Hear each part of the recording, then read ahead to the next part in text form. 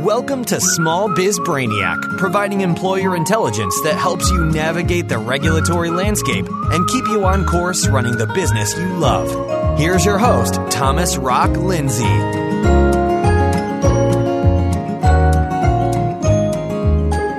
Hey, Small Biz Brain Trust. Welcome to another episode of Small Biz Brainiac. I'm your host, Thomas Rock Lindsay, and this is the podcast that delivers employer intelligence 2 days each week, every Tuesday and Thursday.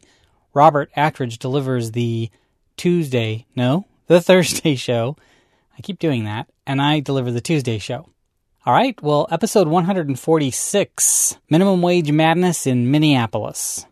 So, even if you don't have employees in Minneapolis, you need to stay on top of the local HR laws because it's a sign of things to come, especially if you live in a city that's governed by Democrats. Now, the city of Minneapolis has bought into the voodoo economic theory that they can regulate the labor market and bend it to their will. They've jumped on the municipality minimum wage bandwagon, and they've passed an ordinance creating a city minimum wage of $10 an hour, effective January 1st, 2018, and increasing each year until it reaches $15 in 2024. Apparently, the city council and the mayor are unhappy with the federal and state government's lack of action to protect the city's citizens, their health, their safety, and their general welfare. So they've taken matters into their own dirty little hands. You see, the labor market and every other segment of the economy is far too complex for any one politician or gaggle of politicians to understand, let alone control. But they keep trying. They can manipulate the markets. They can make them more expensive and more complex. They can even kill certain markets, sending them into the black market. But the only certain outcome of their meddling is damaging unintended consequences.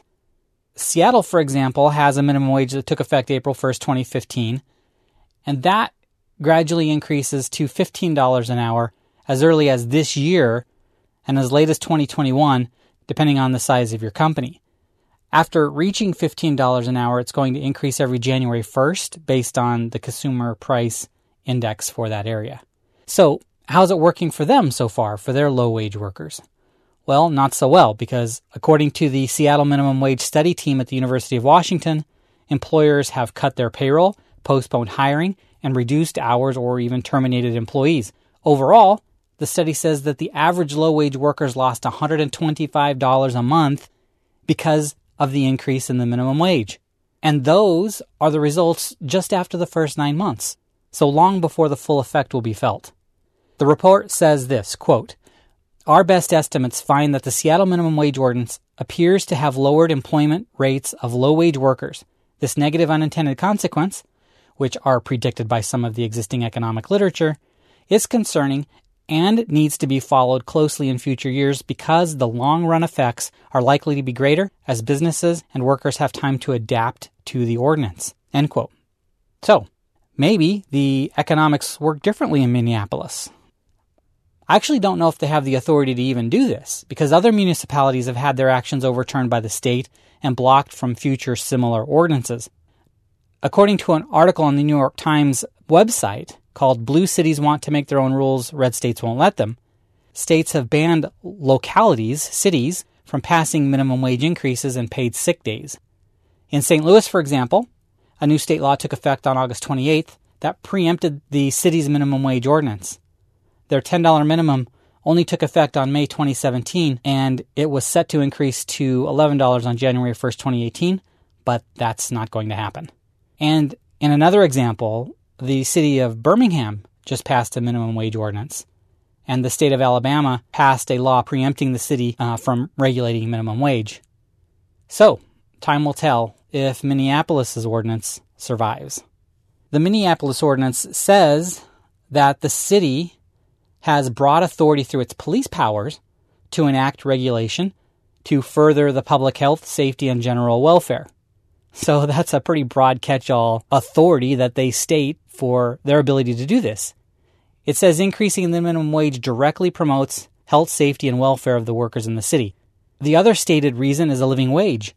The city council says that the living wage in Minneapolis is $15.25 per hour for a single person and $19.80 for a family of three.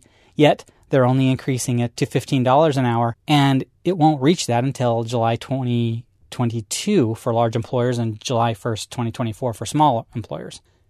For large employers, the rate starts at 10 on January 1st, 2018, and then jumps to $11.25 on July 1st, 2018, and then goes up from there every July 1st thereafter. And for small employers, it starts at $10.25 on July 1st, 2018, and then goes up every July 1st thereafter. A large employer is someone who has more than 100 employees, and a small employer is someone who has 100 or less. And to determine your size, you have to take the average number of employees who worked each week in the previous calendar year. If you're a new business, you'll look at the average number of employees that you had during the first 90 days following your first employee starting to work. And you have to count all employees, including part-time employees, joint employees, and temporary employees. So you can't use a PEO or a temporary staffing company to escape that large employer status. Also, if you're a franchisee and you have more than 10 locations nationally, then you're a large employer regardless. If you have employees outside the city limits, and one of them works 2 hours or more in the city, then you have to pay the city minimum wage for those hours. Employees who are just passing through the city aren't covered as long as they don't have any business-related stops except for food, gas, or personal errands. There are, of course, penalties for noncompliance. If you don't keep proper records, there's a $1,000 fine for that. If you don't post the proper notice provided by the Department of Civil Rights, then that'll cost you $1,000. And if you retaliate against one of your employees for exercising their rights under the ordinance, you'll have to pay between $700 and $3,000 for each violation.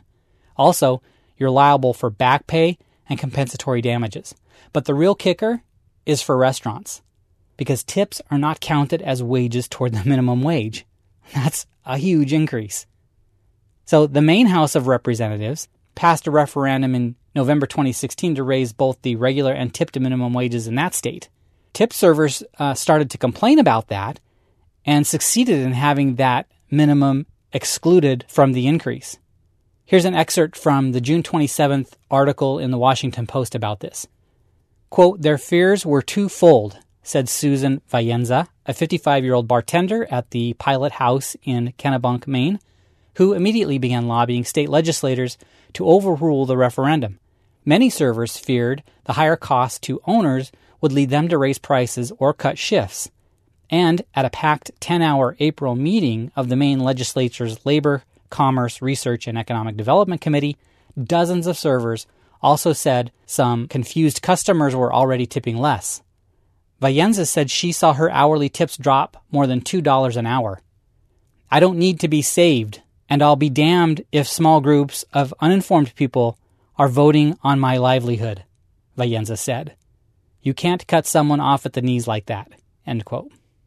Well, Miss Vayenza, I'm sorry to say, they can and they do.